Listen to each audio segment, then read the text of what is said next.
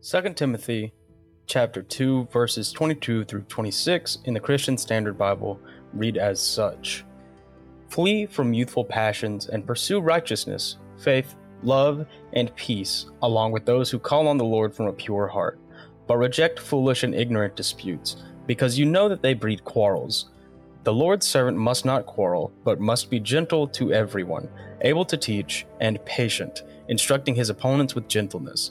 Perhaps God will grant them repentance, leading them to the knowledge of the truth. Then they may come to their senses and escape the trap of the devil, who has taken them captive to do his will. Here, Paul is instructing Timothy on how to prepare others to be teachers and leaders in the church. Joe, how can pursuing those who call on the Lord from a pure heart help the church to avoid pointless quarreling and escape the trap of the devil, like it says in the scripture? It opens the door for love and authentic conversation and the opportunity to be able to cooperate in a way that leading with a quarrelsome attitude and all of that just simply doesn't. Yeah. All right.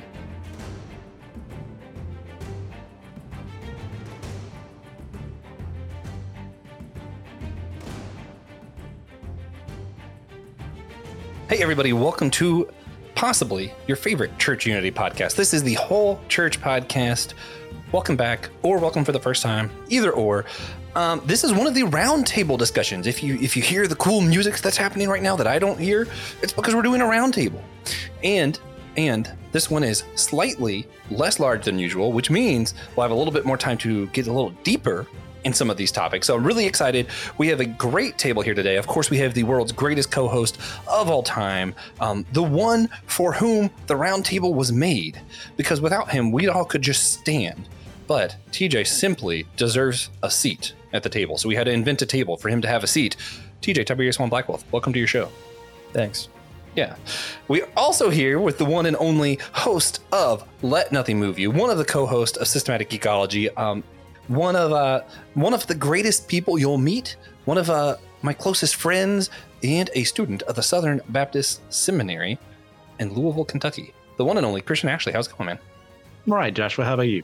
I'm doing good. I'm enjoying these big intros today that I wasn't planning on doing, but for some reason, my brain's just doing it. So we're also joined by a legend, the myth, the turtle head himself, the host of Buddy Walk with Jesus, and a majority of the other podcasts that you might listen to, because he does more podcasts than most people have the time to listen to.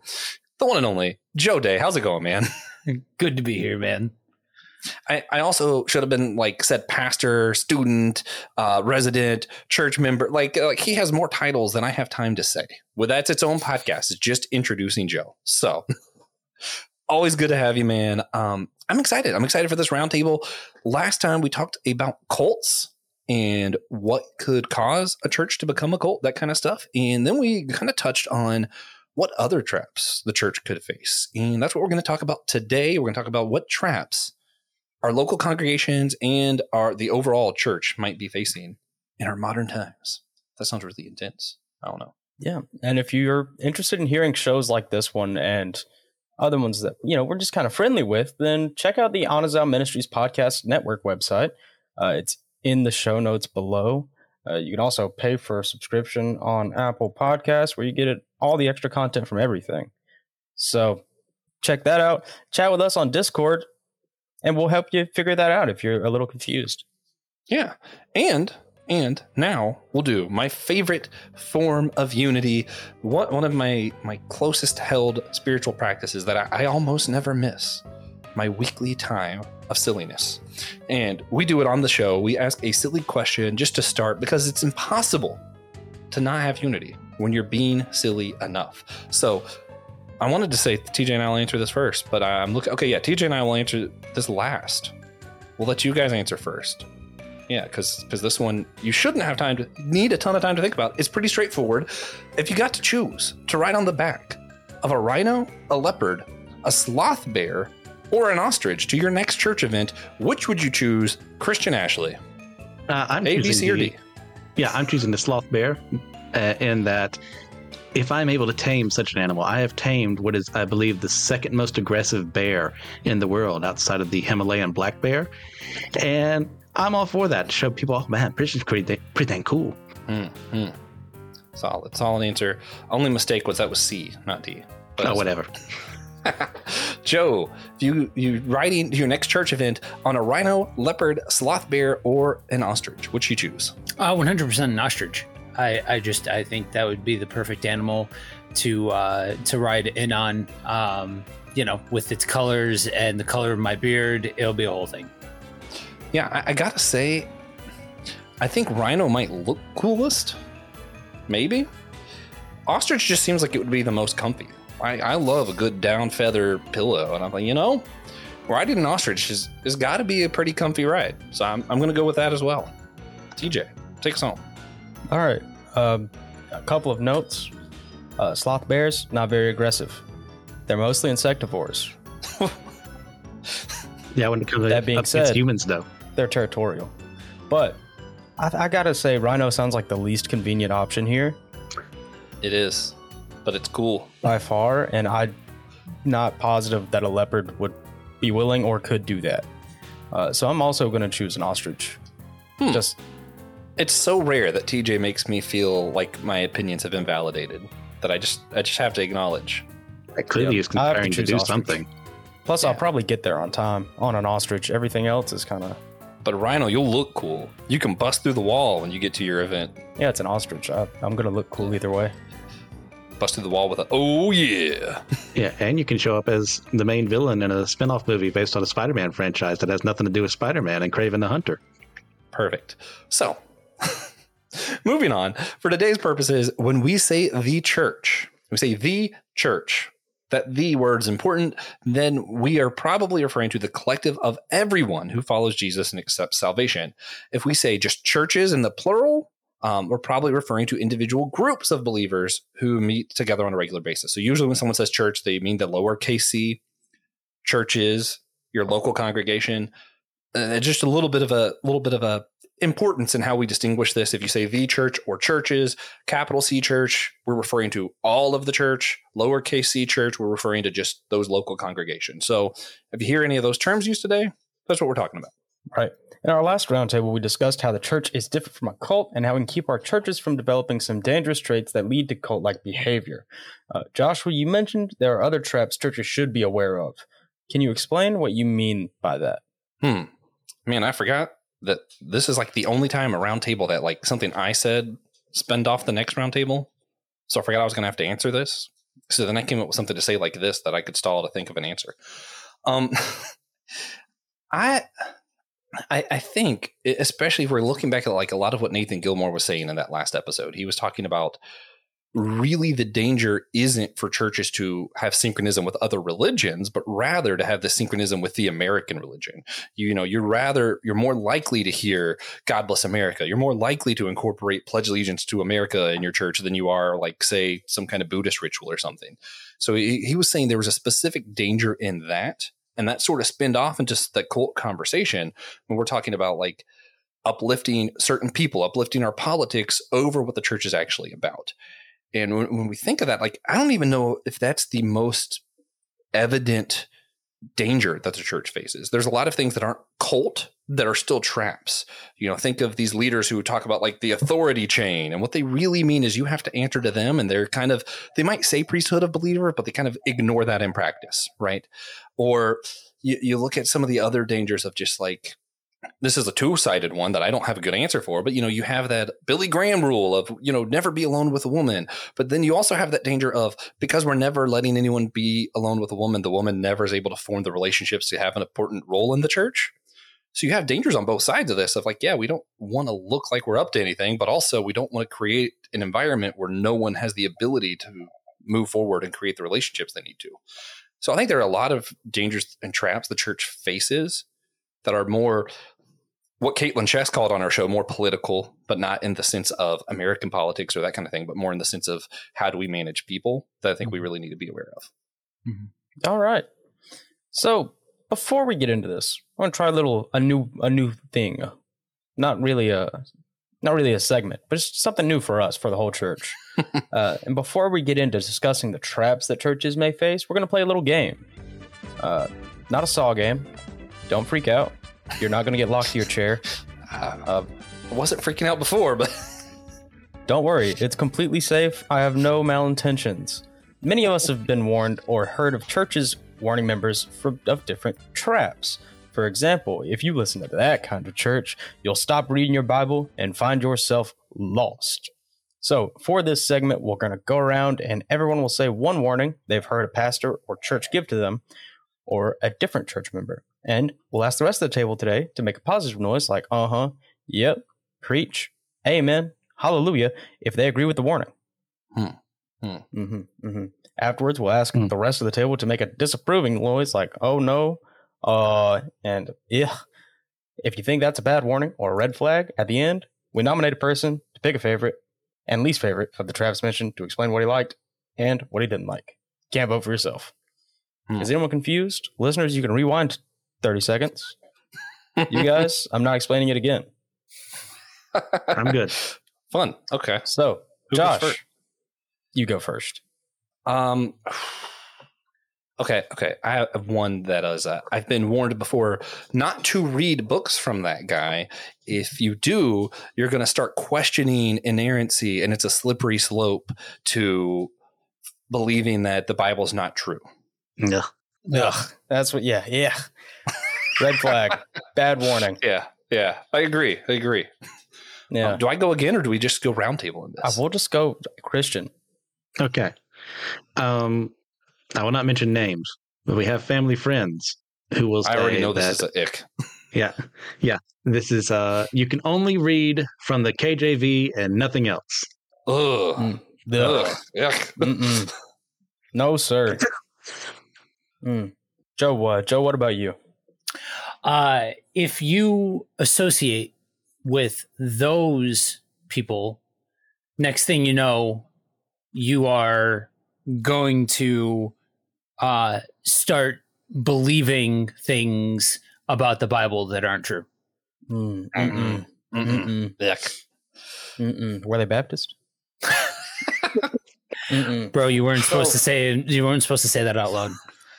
So the one I heard, the one I can remember really is when we put our flag above God's flag, then we aren't God's people. Amen. Yeah, I like that one. Yeah. Big fan of that one. We got some extras. Who has more? Ooh. I have one. If you read that progressive book and you don't read a conservative counterpart, you're intentionally falling away from God. That's how I feel. I'm iffy on that one. Both. I was amen until he said you fall away from God. Is the part that I was like, that part's ick. But I do think you should read both. You should challenge yourself. Yeah. I'll step out and say not mixed. I'm just going to go hard no. I think if you know what you're doing, you can go ahead and read progressive books and not, be in danger of heresy. Yeah. Okay. Yeah. Nah. I'm convinced. Yeah, that's fair. Yeah. Any other good church warnings? Don't go to those Pentecostal churches. Otherwise, you're gonna start. Sorry, I couldn't say it with a straight face because I could see TJ, the look on TJ's face. Otherwise, next thing you know, you're just gonna start speaking in tongues and start ignoring the entirety of Scripture. Yuck. Yeah. Man. Ooh, I have a good one. Before you do that sacrament, make sure you've read about the history of it. Amen. Context. Yeah. The sacrament was penance specifically. So I don't know if that helps. I can get behind the spirit of that. I like it. If I'm allowed to amen my own, I liked that warning. I'm always in favor of researching things before you just do it. Yeah. How about Your body is supposed to be a temple, so you can't ever listen to anything unwholesome. Yep. Yeah. Yuck. I've heard that one. I'm I wasn't agreeing confused. with it. How does that even make if sense? I've- Yeah. No. Yuck. No. All right. All right. I'll one up that. Your body is a temple, so that way you can't have tattoos or piercings. Yeah. Yuck. Yeah. One of the best pastors I ever had was a tatted up man who looked like Jesus, so can't really Amen. argue. Yeah. I'm not touching that All one. right. All right. So it's time. Christian, what were your favorite and least favorite warnings? Oh man, I should have been keeping a list, Should've knowing been this was a keeping a question. list. Yeah. Let's see. Ignoring mine. Let's see. Goodness gracious, we literally just said these. Someone else save me from this, please. TJ, what was the first one you said? That was my favorite, but I already forgot what it was. We put our flag over God's flag. We're not Yeah. God's Oh. people. No. Yeah, that's my favorite. Yeah. Yeah. Also, Hmm. since when does God have a flag? Or a church flag. Just Yeah. what is a church flag? Our church has a flag. Like our denomination has a flag. Yeah. I feel like As it the has, one like, true church, we have a flag. Yeah, it's like symbolic. I think it has like the fish, the bread, and something else on it. Yeah. Yeah, I It's don't not think like bread. something we're attached to. It's just, Yeah. I'm You know. gonna leave that alone. yeah, look it up. Kogot flag. Yeah, I still that's my favorite.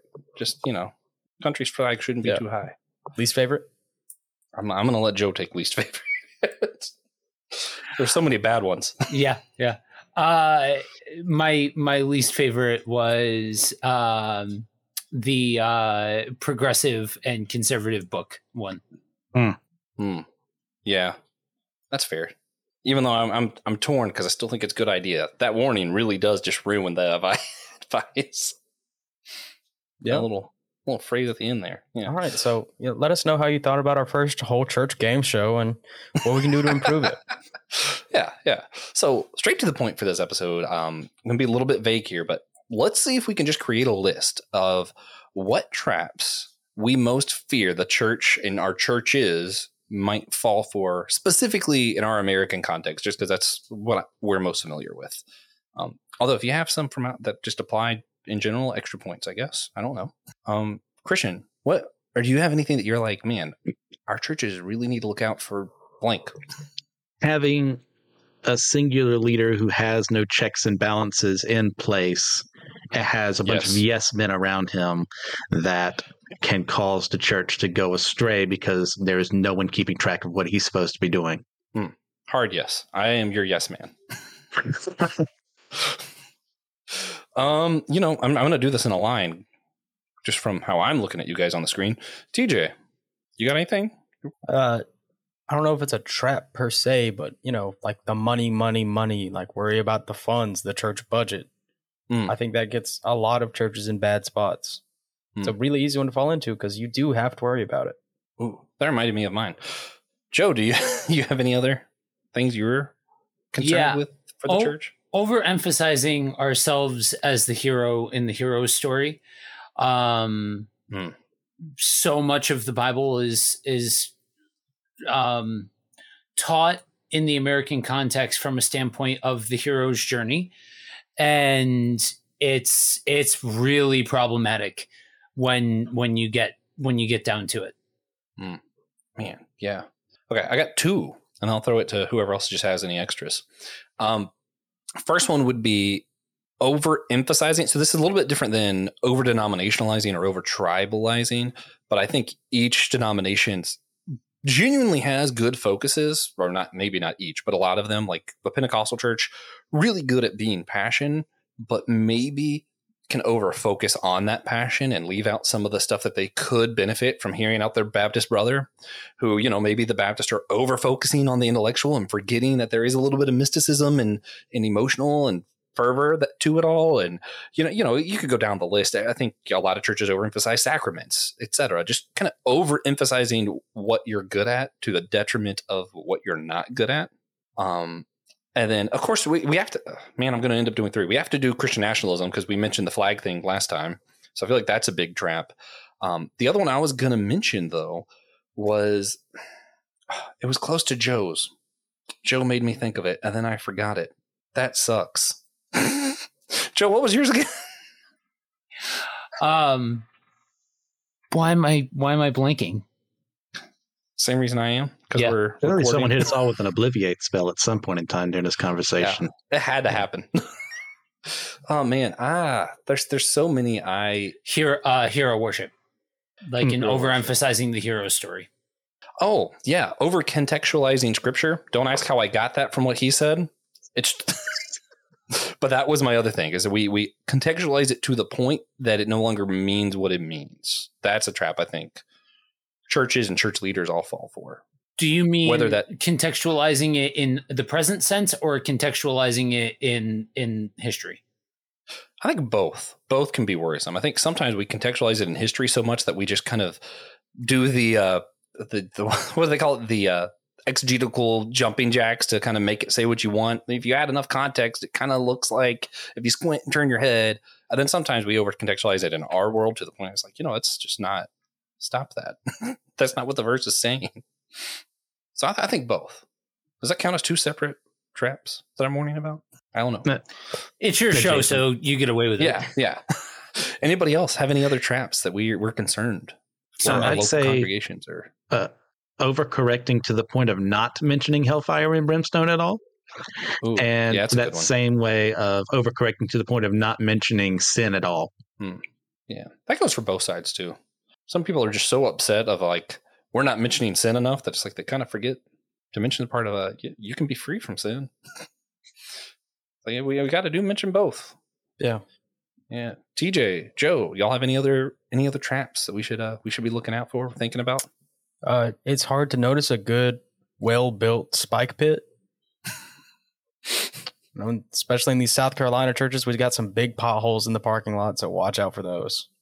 I mean, yeah, not maintaining our ground and causing members to financially suffer for attending our churches.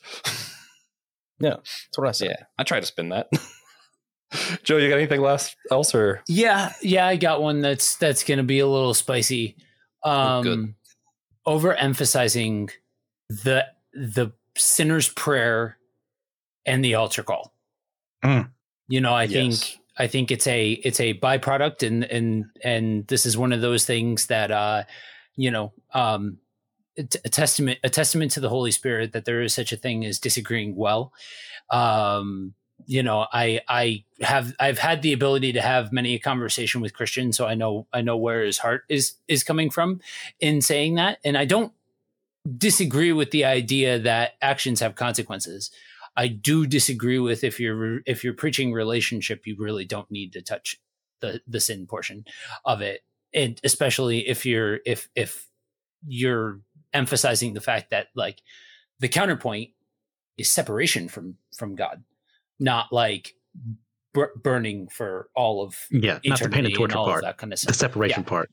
So, but the whole gimmick behind it is relationship with God and that act of trust and all of that kind of stuff that most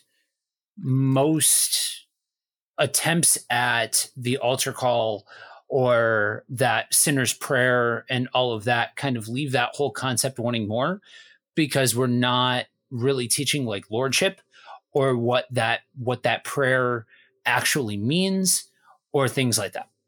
Mm-hmm. Yeah, I think this kind of goes with Christian nationalism a little too, but not bringing, how to word this, not bringing American ideals for our biblical characters as to why it's a good thing they did what they did. And I think of what Brandon actually spoke of this on a systematic episode we just did, where he just did Genesis 32, talking of Jacob wrestling with, either God or pre-incarnate Christ or an angel, what have you. And it's like, yeah, the American idea is you just keep getting at it, you grab onto it, you're going to get what you want, versus seeing Jacob in that desperation. He's about to face home again. He has nothing left, and he has to fight with all he has for the sake of everything around him. Not this like, you go, boy, that gumption, that American spirit's going to get you through it. Yeah, I agree with that. Also, quick comment on Joe and Christian's sin meta conversation that happened, I guess. I gotta say, as much as I agree we need to talk about sin more, to what Joe was saying, I think it's important we define what sin is, and that does revolve around whether you're in relationship with God, and that's the important bit. So yeah, and that actually leads to another one that I think is a trap when we have an over reliance on either feelings or theology. Yeah. Neither one in and of themselves is the right play. It's a matter of relationship. And yes, we have the core fundamentals of doctrine. We're given that for a reason. We're given the guidelines for a reason. But whenever we go too far in one direction or another, we very easily lose the beat on what it is that we're trying to do. Yeah. All right. Can I say one more that's going to upset people? Yes, but keep in mind we have to choose just 3 of these. So I hope you remember them all. Okay. Bringing up in a church context, in any way, shape, or form, how you vote, an American holiday, like government policy, and any of it, like bringing it up during it, like whatever. If a pastor is having a beer with his buddies, or having a conversation with a friend over coffee or whatever, grape juice, whatever you want to do, whatever, people have their opinions, and I'm not going to begrudge anybody having their opinions. Lord knows, as a pastor, I have my opinions. In a worship gathering, nah, not the time, not the place. That needs to stay out. I'm gonna mostly agree, but I'm gonna put an asterisk beside my agreement. This is like the concurrence. I gotta say, I think there are moments whenever maybe it's talking about the widowed or the foreigner in Scripture, maybe not specifically mention your take on a policy or anything like that, but I feel like it would be okay if the pastor said, this should inform how you think about these other things, without being explicit of, this is about this, That's just my thought. Yeah. So we have to deliberate. We have to parse this down to 3 of these traps that we just named that we'll get back to later. And there just so happens to be 3 people that aren't me here. So that lines up perfectly. So you're going to pick all 3? Nope. Christian nationalism, that's my pick. Christian Ashleyism, all right. All right. Speaking of Christian, I'm going to pick his of having a singular voice that is unchallenged in leadership. Mm-hmm. Now, Christian, you're obligated to pick one of TJ's now. I hope you're okay with that. I was thinking, why didn't I have a notebook right here? I could have been writing these down. And I remember nothing of what we've talked about. This is how poorly my mind has gone going in the seminary. Is someone writing these 3 down, speaking of which? Yes. Good. Well, then now I don't get out of this. No, you don't. God dang it. I heard you speak. I agreed with the words. Now they're gone. like vapor in the wind. I will choose Christian nationalism because that's the last thing I remember someone saying. Fine. Then I get to pick a different one. I'm picking the sin one that we disagreed about. Excellent. Take that, world. TJ loves when I do this. Yeah, definitely. All right, so now it's time for, and I guess you could call this also sort of a game show segment, but not to my face. I won't agree with you. Pointless conversation. We like to do our roundtable roundup for our roundtable episodes. I'm going to read out 4 questions so everybody knows what they are. I'm going to go back one at a time, and each of you can answer one of the 4 questions, one of them. You must repeat the question you're answering. No one can respond or ask any follow-up questions until after the roundup is complete. So some of these might not get answered. So our questions are... We both have to participate. Yes. Our questions are, how can churches evaluate themselves to see where they might need to guard themselves better? What traps have you seen churches fall for before? How can self-governing churches hold themselves accountable if they have no tradition or authority to answer to? And how do we know if the traps we face are a result of the system or religion itself? So, Joe, do you know which one of our 4 questions you're going to be answering? How do we know if the traps are a result of people or religion itself? Mm-hmm. You can just go for it. Yeah. I think when part of this is honest inventory, where if you are looking at the things that are being said, the things that are being done, the specifics of the situation and the people that are involved, then as long as you are being honest about it, you will reach a conclusion of one way or the other. It will become evident where the root of the issue is. Now, sometimes that root is a misunderstanding or mishandling of religion. It might not be purely based off of the people and their shortcomings, but a misunderstanding. I'm taken back to the episode that you guys just did with Brandon, with the misconceptions of everybody's denomination. That some of that stuff was a prime example of what I'm talking about, where there's a misunderstanding of what the actual text is saying or what the actual practice is or whatever like that. And so I think so long as you're willing to thoughtfully explore the topic, you'll see where the breakdown is. But that requires people to be humble and be willing to be wrong about a thing. You know what I mean? Are we still supposed to say amen or ick? No. I was going to say amen. I was going to say, now I'm real curious about whether or not you were going to say amen or ick. Yeah. J. Cole was right. Pride is the devil. Banger song that stops everything, in my opinion. For me personally, I'm going to answer what traps I've seen churches fall before. Wendy's 4 for 4. I think most notably is the sole pastoral authority. Yeah. I've seen turn churches into the equivalent of brain mush, as close as you can get an establishment in a community to brain mush. That's what sole pastoral authority can do for you. Yes. And turning this welcoming pillar of the community into a aggressive, almost cult-like, just gatekeeping assembly. Yeah. So, Josh, do you know what do you got? Man, I'm so glad there's an outline so I can repeat the question. How can self-governing churches hold themselves accountable if they have no tradition or authority to answer to?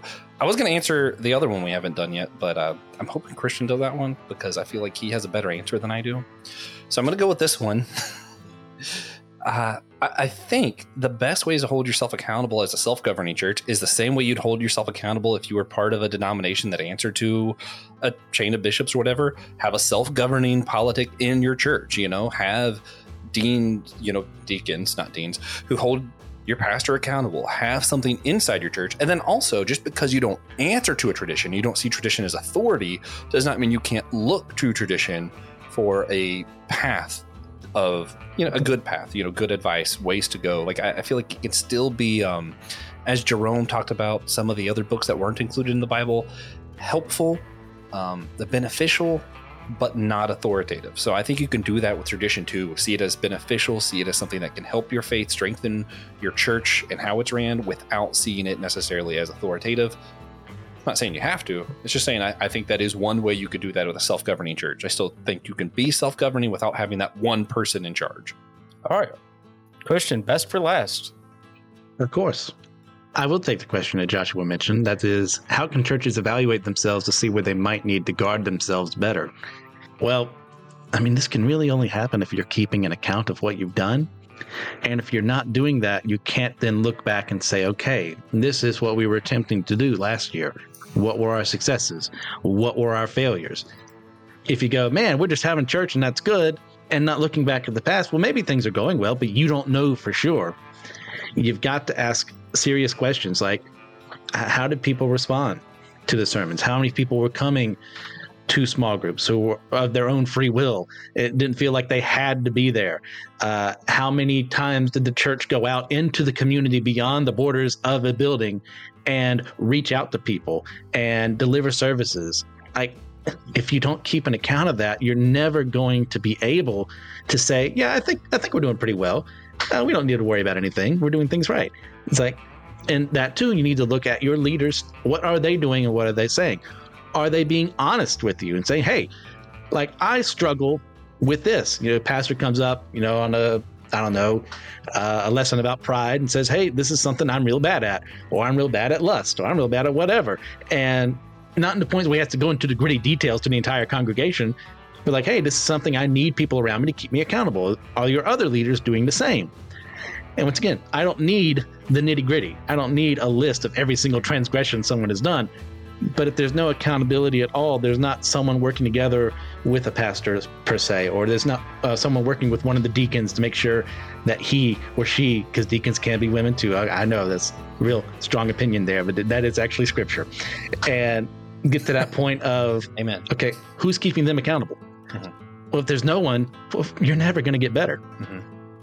Yes. All right. So we've done the calling. How about the responding?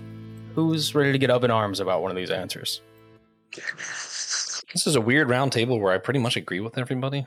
Can I add on to things? It's not in the outline.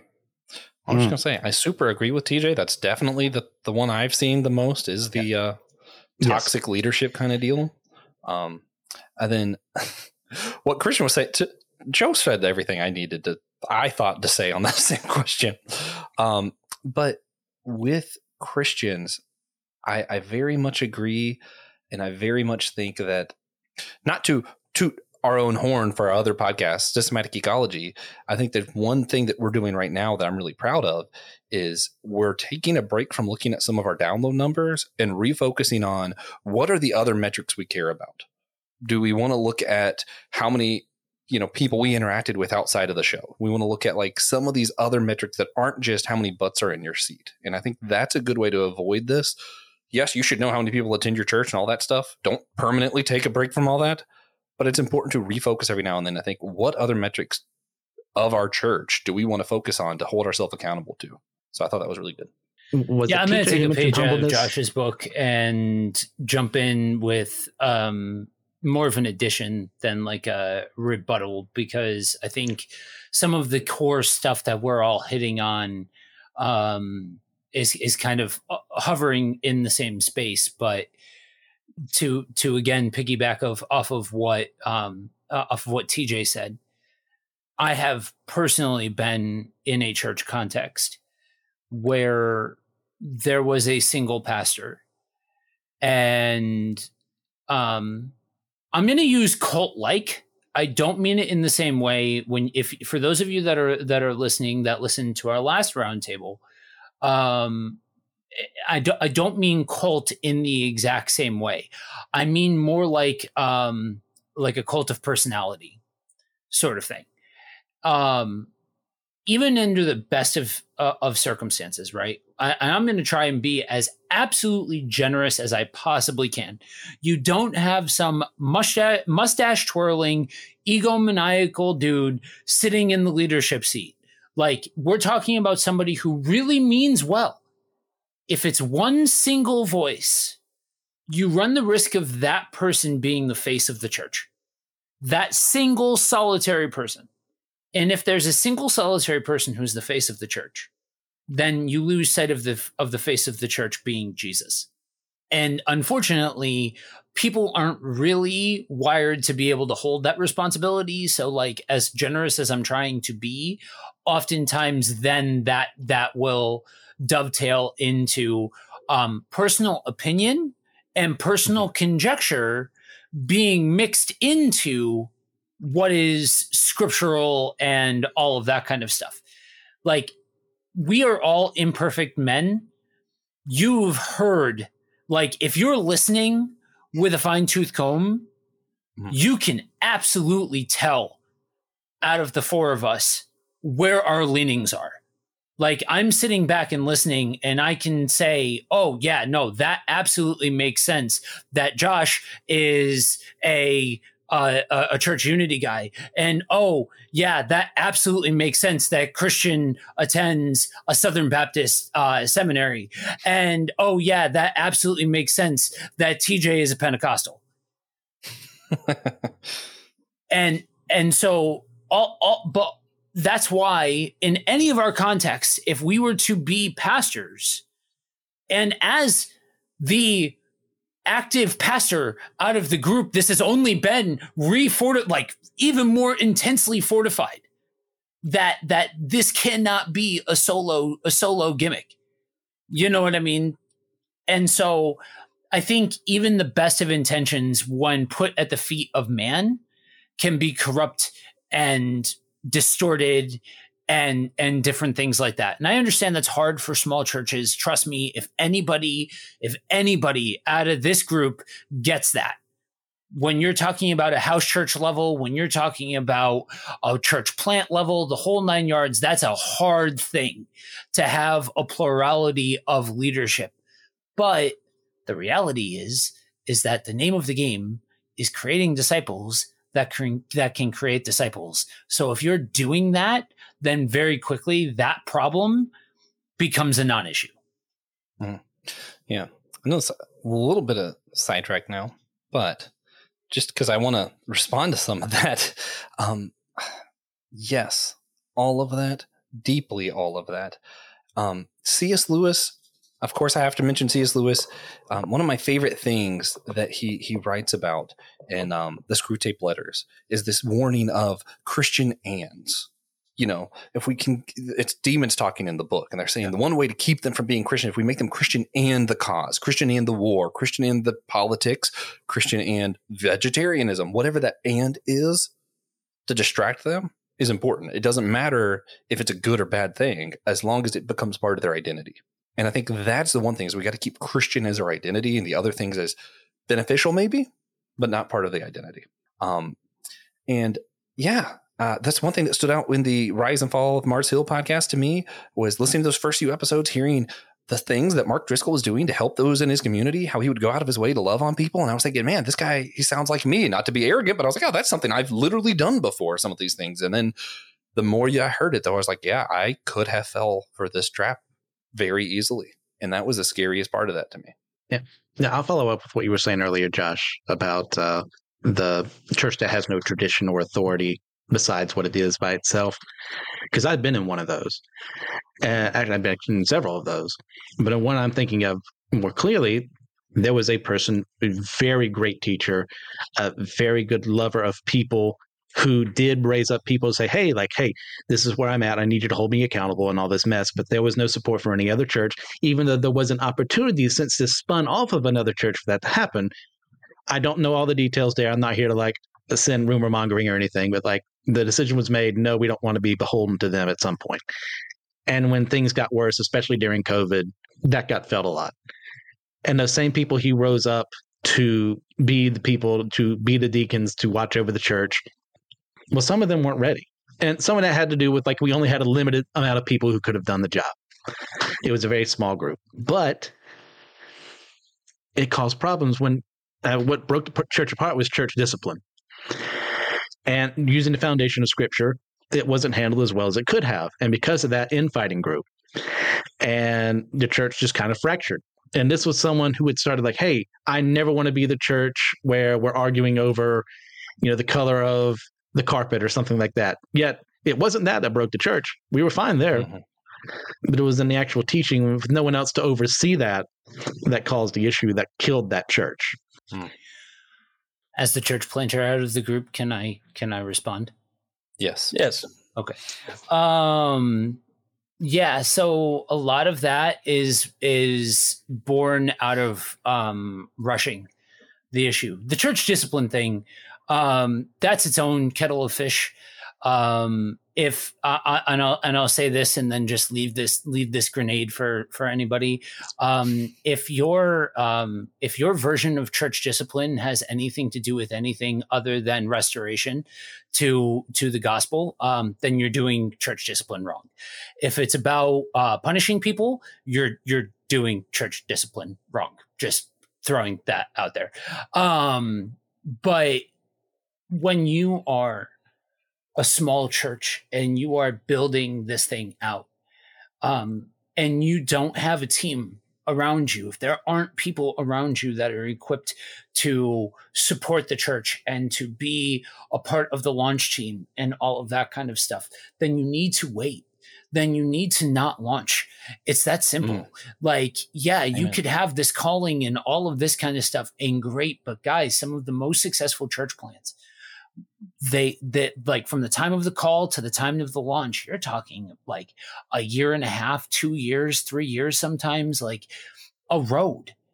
And having all of that set up ahead of time is exactly the thing that helps remedy falling into the trap of, well, because we're a house church or because we're a small church and we don't have the infrastructure to have a whole bunch of leaders and all of that kind of stuff, then we're falling on the sword of a limited leadership and all of that kind of stuff. Like, so much of that all comes from this point of hot-shotting the idea without actually taking proper planning steps and all of that kind of stuff. And honestly, that's another thing that I would even throw out there retroactively as a trap, is this idea of trying to hotshot these things, trying to just follow a trend, or trying to, I want to open a church, so I'm going to open up a church in the next 6 months. I've never met a successful plant that happened in 6 months.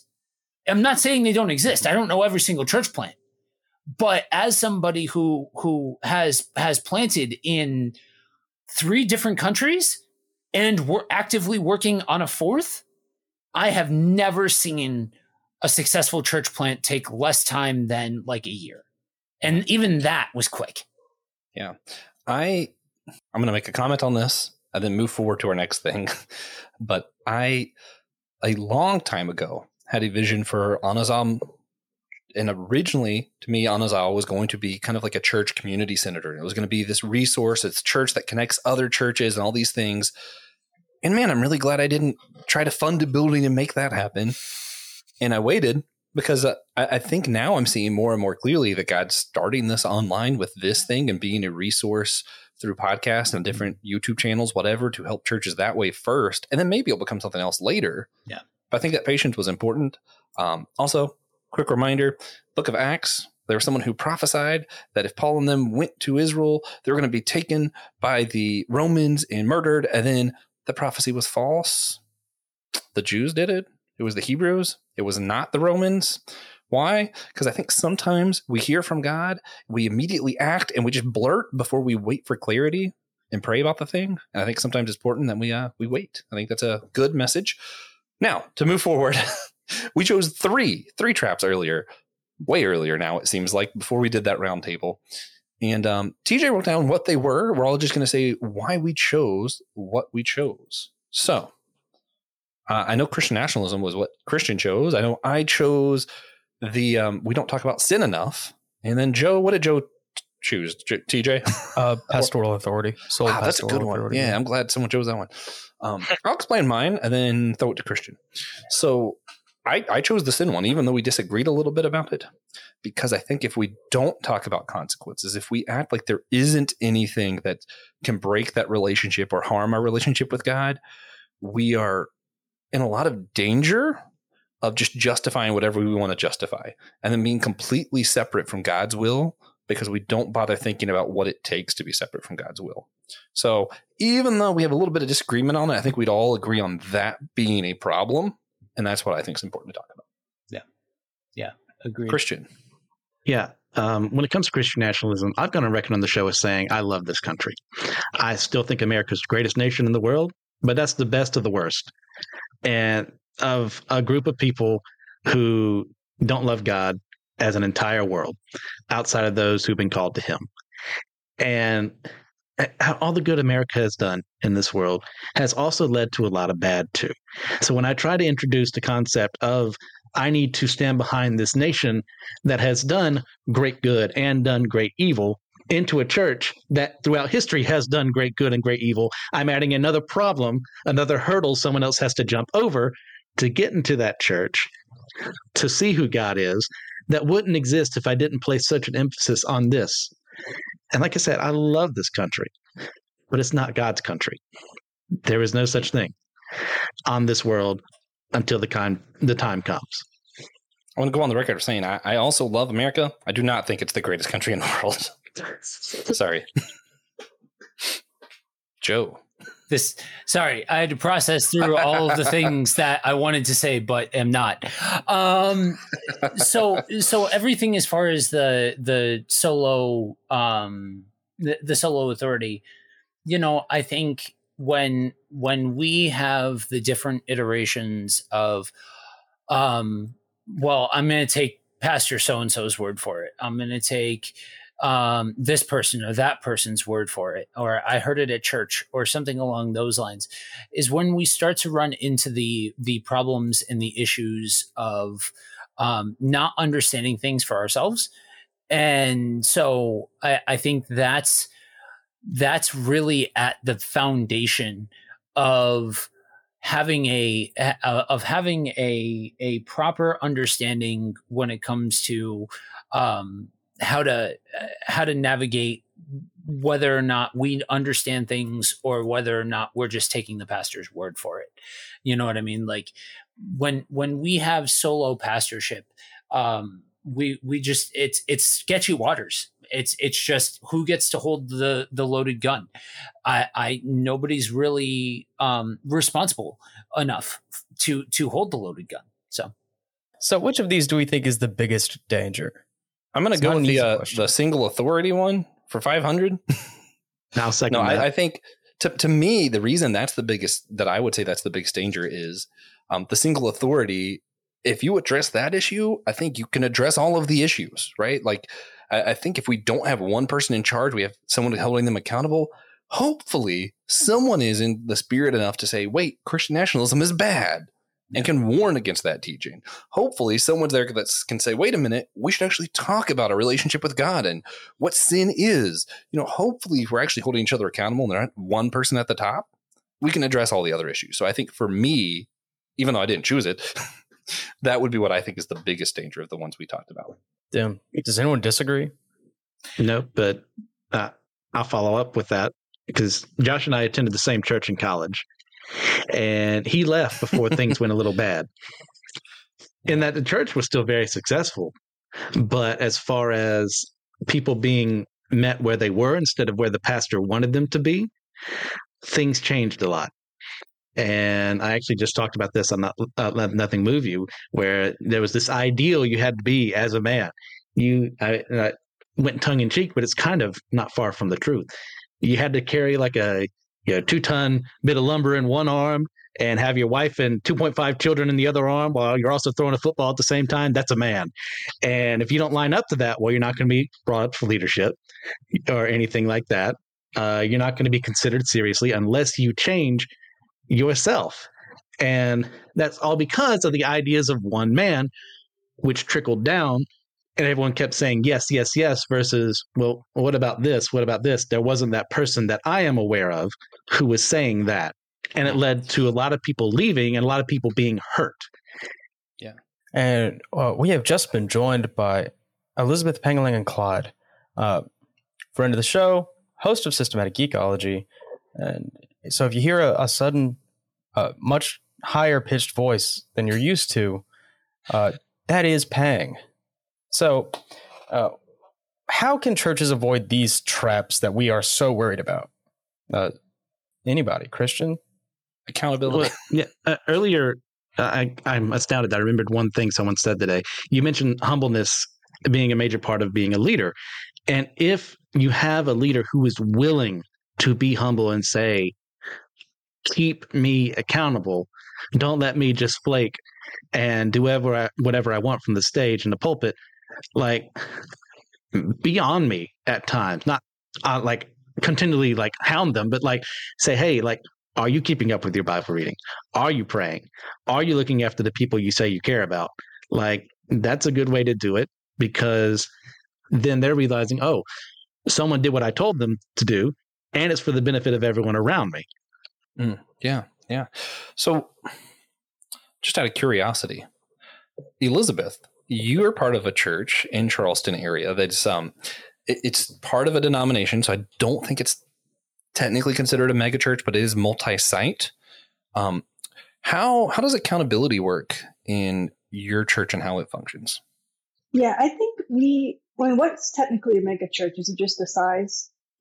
Great and question. Most people classify us as a mega church just because it's a big building and we have a lot of people. For some reason, I always just think it has to be non-denominational, but I guess that's just a made-up thing in my head. Yes, you're wrong again. Yep. But so with ours, we are board directed and board led. So we have a board that they are in charge of the finances of the church, and every year we always have a meeting with the members. So anything big decision-wise, even if we want to change like our doctrines or like just for the church, not the Assembly of God, of course, we always do votes and whatnot. Interesting that you're board directed and board led and not God directed and God led. You know what I mean? You say accountability. So does anybody else have any other ways that we could avoid some of these traps, like the ones we haven't gotten to, discussing sin too much or not enough? Christian nationalism. Don't be a Christian nationalist. I think that one's pretty simple. Yeah, I mean, having a plurality of people that you're willing to allow for them to accentuate strengths and compensate for weaknesses. A lot of what we're talking about here gets forgiven at the hands of having that team dynamic that can address these different things, and honestly, just being self-aware as leaders. You know, within the church, we as Christians in general, this is a true statement. If you are in leadership within the church, it is your responsibility to be self-aware and understanding where you're at. And if everybody on your team is self-aware of where they're at, you can be honest about what is and isn't taking place, what has crept in, what issues are there. Yeah. I'm going to do a shameless plug, and my next how I think we could avoid some of these things, advice, I guess. I don't know what you call it. And we've talked about this before on other roundtables. I really believe there's a lot of importance in what people see. That's going to go for our upcoming series. We're doing church imagery. That's the shameless plug. But also, it goes all around, and this can address any of these issues. I think if what we're seeing is a lot of depictions of only the good side of church and not the bad side, then yeah, we're probably not going to be talking about sin in our relationships that much, right? If what we're seeing is a pastor on a stage and that's it, then what we're going to do is we're going to focus on that one leader. He's going to be the main focus of everything we do. If what you see are pictures of Jesus with the American flag behind him holding a shotgun, that's going to, it's going to really change how you view Jesus. If you see that American flag TJ mentioned over your church flag and above the cross and all that stuff, if it's in the front of the altar, you're going to associate your church with Americanism, right? Like all of the, what we allow people to see is important, not because it's a visual medium of worship or anything like that, but it tells a lot about our priorities and what we care about. So I think the architecture of the church, is it built like a stadium around one stage? Is it built? One thing I really love about Will's church is the sacrament is held up on the platform, but he usually stands down amongst the people. I like that. I think there's importance to what we visually are emphasizing for people to see. Also, if you've never heard this, if you really want to grow your church, invest in your kids' ministry, because I've never seen a successful church with a bad kids' ministry, because that's what the parents are looking for. So when Taylor and I, my husband, he is the creative pastor at our church, and since we're multi-site, we get the opportunity to travel to the different sites just to kind of, help give feedback, lend a hand if they need to. But that's one thing. Even though I'm not a mom, I always go and walk in the kids area. Is it clean? Is it dusted? There's one church where you have to go outside. So is the weeds taken care of? Because parents have to go drop their kids off and they want their kids to feel safe. And if you're not prioritizing your kids ministry, which unfortunately a lot of churches don't have the resources and the money to do it, I think that's one of the most devastating because that's our next generation. Yeah. And that's a whole nother trap we didn't mention, but treating kids ministry like babysitting, that's a trap. It's also ministry. Mm-hmm. I've seen a youth ministry section. They have like their own little building, part of the church. They're rich. They're multi-site. They're flexing. It's but they had a 4-square ping pong table in their like lobby area. It was awesome. You talking about my parents' church? No.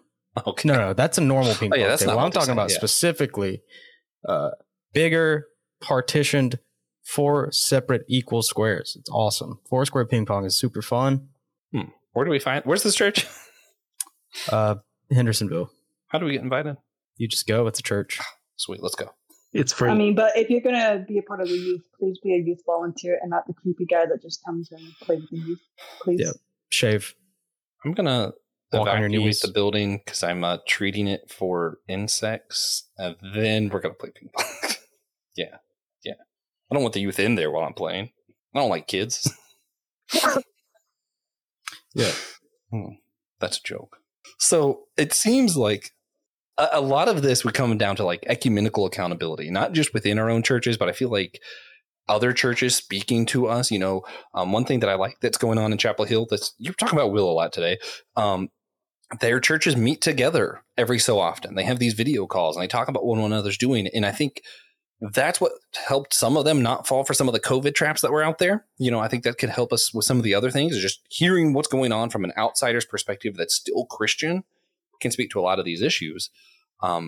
Is there a way that our churches can come together, kind of like the councils of old, to hold each other accountable and prevent some of these cult-like behaviors, church hurt, other harm, Christian nationalism, all that other stuff? Is there something that we can do practically, Pangolin? So I just know, at least in the Charleston area, a lot of the pastors know each other and will often, I wouldn't say collab as and do like events together. Some Baptist church does that in the area, but we don't get invited. Naturally. I think so. Yeah, right. But so I just know, like with Taylor, he loves to meet other creatives at other churches. He loves to know what they are doing because, not everyone can have, all the ideas and all the success, And so I think that's really important, just reaching out. And I think one of the bad things about our church of faith, because we are a mega church, a lot of people assume we suck or we're just money like oriented and whatnot. And so I feel like the jealousy of churches is just church against church. I heard a statistic that if every church was filled like max capacity, we're still only reaching a very small percent of our community. And that's like if every church is filled to the brim. So there's not any kind of competition out there, but because you see a really shiny building and full-time pastors at one church and then a small, bivocational pastor here, it's easy for them to kind of just get negative thoughts of the bigger churches. Because just because you're mega doesn't mean you have less Jesus. Yeah. I'm amazed we got over an hour into our Church Unity podcast about church traps before someone mentioned the trap of a competition. Yeah. Incredible. This is why I'm here. I love church. Aren't you from the rich Pentecostals anyway? No, so the AG church in FC is like going downhill. No lie. Like we cannot those churches are closing quicker than we can keep up with them, with the Assemblies of God. It's very sad. But one of the worst districts in South Carolina. All right. Rough. Go team. Go team. No, and go team, which is what it is. But so having a successful church, some people don't like it. Yep. So what would the repercussions be in the world if everyone started practicing the spiritual disciplines we talked about, the ecumenical accountability, not doing Christian nationalism. Yeah. Yeah. What do you think, Josh? You seem eager to speak. I'm not that eager. I think if we change the imagery, if we maybe didn't always have our pastors on stages, if we maybe kept flags away from the front of the church, I think if we literally put the sacraments, we put the Bible, we put the cross first, literally in our imagery, and then we made it first in our dialogue. Like I hate to be the person who use like the trickle down effect, but I do think that if we start with the most obvious, what's in front of our face, that it can start making its way into other deeper parts of our conversations and maybe even the environment of the church. We talk a lot about that one person in charge. Well, that creates toxic leadership. One of my favorite, this is funny, systematic ecology moment. One of my favorite comic books is The Me You Love in the Dark. And it's very much this relationship where it becomes controlling. And it's between a woman and a ghost. But it becomes controlling, it becomes toxic to the point where someone gets killed, this building gets lit on fire, someone loses their home. Tragic ending, because relationships shouldn't be controlling. And I think when we have that one person in charge, that's kind of what happens. And I think as long as we have one person on stage in front of everybody, we're not, having a team of pastors where they see somebody else each week. They just see one person in front of them lifted up every single week. You're going to fall for that. Yeah. Yeah. So if you change that, you won't fall for that. That's the repercussion. I mean, you will, but I think you'll start to see the conversations change and maybe get away from some are you toxic saying environments. You want guest pastors to come then, or like so? Personally, I would just destroy stages in general, but because I get short of mad that, every time I visit a church and there's a guest pastor because I came to hear the lead pastor of the church. I feel like it happens every time. I hate when everything's about the lead pastor. Personally, Well, I mean, if you have a church that has, a church has a pastor, it has a youth pastor, an assistant pastor, and 5 deacons, and you only ever see the head pastor, I think there's a problem. I'd rather occasionally the deacon speak, someone else do the reading, one of the other pastors preach. I mean, I feel like it just isn't always the head pastor. We have a lot of pastor-owned staff, so a lot of them will rotate and switch and whatnot between campuses, so it's a lot of fun. So I was just trying to trickle down your mindset, because if someone's only pastoring a little 20-person church, they don't have that luxury. Yeah, not everybody has that luxury. But I think in that case, if I were to address the 20-person church, still get rid of the stage, but also you could have someone else come up and read a scripture, then the pastor come and talk about the scripture. It still can you don't have to be ordained to come read. So you just don't want it to be a one-man show. That's pretty much what you're saying. And I think if visually all you're seeing is one person, still can be problematic. Right. Okay, that makes sense. A one-man show, because I'm no, I come to get fed by my pastor. You should come to get fed by God one day. It's pretty tight. Yeah, but I do that on the daily. So that makes sense, because just recently I went to mass with my grandmother, and I was looking forward to hearing what she hears every single Sunday, and it was a guest person. I was like, well, dang it. But I mean, it was still good. It was, it was mass. Yeah. But that's what I mean. Every time I go and visit a friend's church, I feel like there's always a guest speaker, and they really want, them to hear their pastor. Yeah, that's fair. I went out of my way to go to Kevin DeYoung's church once, and he wasn't there. That's true. I get it. That was funny. Yeah. Yeah, it is a little upsetting. To answer the question that TJ asked. Thank you. I will say that you're not going to notice a lot of the effects at first, because a lot of these are personal decisions people are going to have to make. Do I have someone I'm accountable to? Do I strip away some of my beliefs of what I think about nationalism, what I think about sin? And there will be noticeable changes after the fact, but in that moment, you got to be patient. You've got, and like I said before, I don't want a progress report from my pastor saying, hey, here's how I sinned this year, and I didn't get to grade him. It's no, I want him to be open and honest with the people that I know I should be trusting are taking care of him, just like he's taking care of me and them. It's that's something you're not going to see immediately, but we've got to be patient. We've got to wait and see how that it's done, because if we don't trust him to get the job done at all, then what are we even doing here? I would love a progress report personally. I feel like that'd be really helpful. But, TJ, could you answer this? Well, I think we would see the unification of most churches. Internally? Externally? Yeah. Okay. Sick. Yeah. So, but before we wrap up, we like to do our God Moment segment. If this is your first time here, we just talk about what God's been up to with us recently, whether that be blessing, challenge, moment of worship, curse, anything. I always make Josh go first because I don't want to go first. So, Josh, do you have a God moment for us this week? Yeah, I realized I was Job. I've been cursed by God. No. I talk about my pollinator garden enough that hopefully listeners know I have a pollinator garden on the side of my house. And there was an empty bag of Doritos in my garden. And I was upset. I was like, oh, someone just littered and the air blew it over here, messing up my garden. And I'm mad because you know what? It's not good for my little pollinators. Trash is not good. That's why polluting is bad. But instead of getting mad, I took a moment and just I made up a scenario that's almost definitely not true, but it made me feel better because it's technically possible that somebody walked into the garden because they saw some beautiful flowers and reflected on the beauty of God and just dropped their trash, which, hey, is still terrible, but at least maybe there's this possibility that they were blessed from it instead. And maybe jumping to conclusions isn't always great, even if it's a 95% chance that I'm right, because there's a 5% chance I'm wrong. That does sound like technically possible. Yeah. All right. Pang, do you have a God moment for us? Sure. So I've just been having a really hard, I guess, few days. And I was reminded that if God doesn't do anything else, he's already done enough. So that's been kind of like my chant the past, I guess, like 2-3 days. So that's pretty much it. Even when I'm really mad at God, if he doesn't do anything else, he's already done enough. Amen. That's real. No icks from me. All right, Christian, you're up.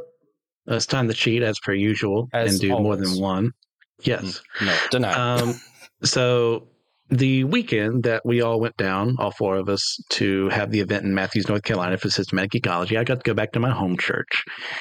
And lo and behold, the main pastor was not there, and we had a guest speaker. And this guest speaker, his name was Peter, and I cannot remember his last name for the life of me, but he works with World Vision Chosen, which is a group that is all about think Compassion International to that sense. And we had a group of kids we were going to fund in Africa. And there was that altar call kind of moment at the end of service. It's like, hey, you can go out, leave right now. Don't worry about anyone looking at you. Just go out there. We're going to get your picture made. And what they do is like the child chooses you wherever they set up.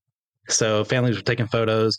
My mom had done it earlier in that day. So I'm sitting there and the service is practically empty. And we have 3 services. And I got the same report from every service of like seeing people loving someone they've never met before and going out in faith to look after them with their finances kind of made me like tear up. That's awesome. And I was so happy about that. And then I'll say, once again, I'll go with the future God moment in that 2 weeks from now, I'll be going back home and I'll get to see, because I have to talk about her too. I'll get to see my niece, little Malin, my little Mayday, and get to hold her in my arms and see my brother and sister-in-law and hang out with them, see my sister and brother-in-law as well, and the rest of my family, and just hang out. We're going to a Panthers preseason game and just hanging out with each other. It's something I'm really looking forward to because I don't get to do that up here by myself. And it's real nice to come back home and see them every now and then. Are you going to the one Sunday? This is on it's a Saturday, I think. Oh, okay. But it sounded like somebody going to that. But for me, my God moment, I don't know why I went last. I was supposed to go second. I just kind of forgot. So, but I recently was, I spent a little time on TikTok. It's whatever. Sometimes it's worth it. I recently got the opportunity to not talk with, but interact with one of my favorite authors. Nice. He's Mormon. Interesting to get his take on a couple of things. He was willing to just answer literally any question I asked. And it was cool. For like 10 minutes. He was just like, here's my writing process. Here's how I incorporate themes into this. It's Brandon Sanderson. He might be a little busy. He might not be. He is. Yeah. He is. So, Yeah. if you enjoyed this episode, please consider sharing with a friend or an enemy. You could share with an enemy. You can also share with a cousin. We do prefer that option. Yeah. Fortunately for you, that is the easiest. And once again, I really want to see you in our Discord server so we can answer any questions you ask. And by we, I mean someone else that we know. Yeah. Yeah. We Can just want you to ask us questions so we can ask someone smarter than us and then tell you what they said. Yeah, I yearn to be a mediator. Yeah. We've got some pretty cool connections through the show, so we might get an answer from someone cool. Yeah. You might get Christian, but you might get someone cool. I'm joking. Christian, don't cancel me. Also, check out our other show. Speaking of which, in the Amazon Ministry Podcast Network, like Christian show, the Let Nothing Move You, my other show, Dummy for Theology. TJ has one coming up. I'm ever trying to get the Clydes on with a secret project. I don't know if it's secret anymore, but we'll see. It's not secret. We just don't announce it on our social media because it's it's a diary pretty much, and I'm not ready for people in my circle to know about it. Yeah, just look really hard, you'll find it. It's just the Clydes. Yeah. All right. So we hope you enjoyed the show. Come back next week. We'll be interviewing Serena Higgins, PhD in English Literature and host of 1619 and 1776, a Church Unity podcast. There are others. After that, Dr. Thomas Ord and Christian Ashley will be joining us again to discuss different views on the doctrine of hell. Next, Alex and Grace Trans, host of the Let's Unpack That podcast, will be joining us to discuss doing ministry together as a married couple. And then finally, at the end of season 1, Francis Chan will be joining us. As soon as he's made aware. So someone let him know. Yeah, once we've told him. Do you want me to use my Asian connection with them? Yes. Please. Got it. That's one. Yeah, I just think they're not even trying hard enough. Oh, no. We know people episodes? who have his phone number. We have had people who are directly regular in contact with him on the show. We just, we feel like if we say it enough time on there, eventually he'll hear it and just connect with us. Yeah. It's the lazy way out. Yep. God said something about blessed I'd say be you're the playing meek, hard to blessed get, be but the someone has to know you slothful. exist first. Not true. That's just the hardest to get. Yeah.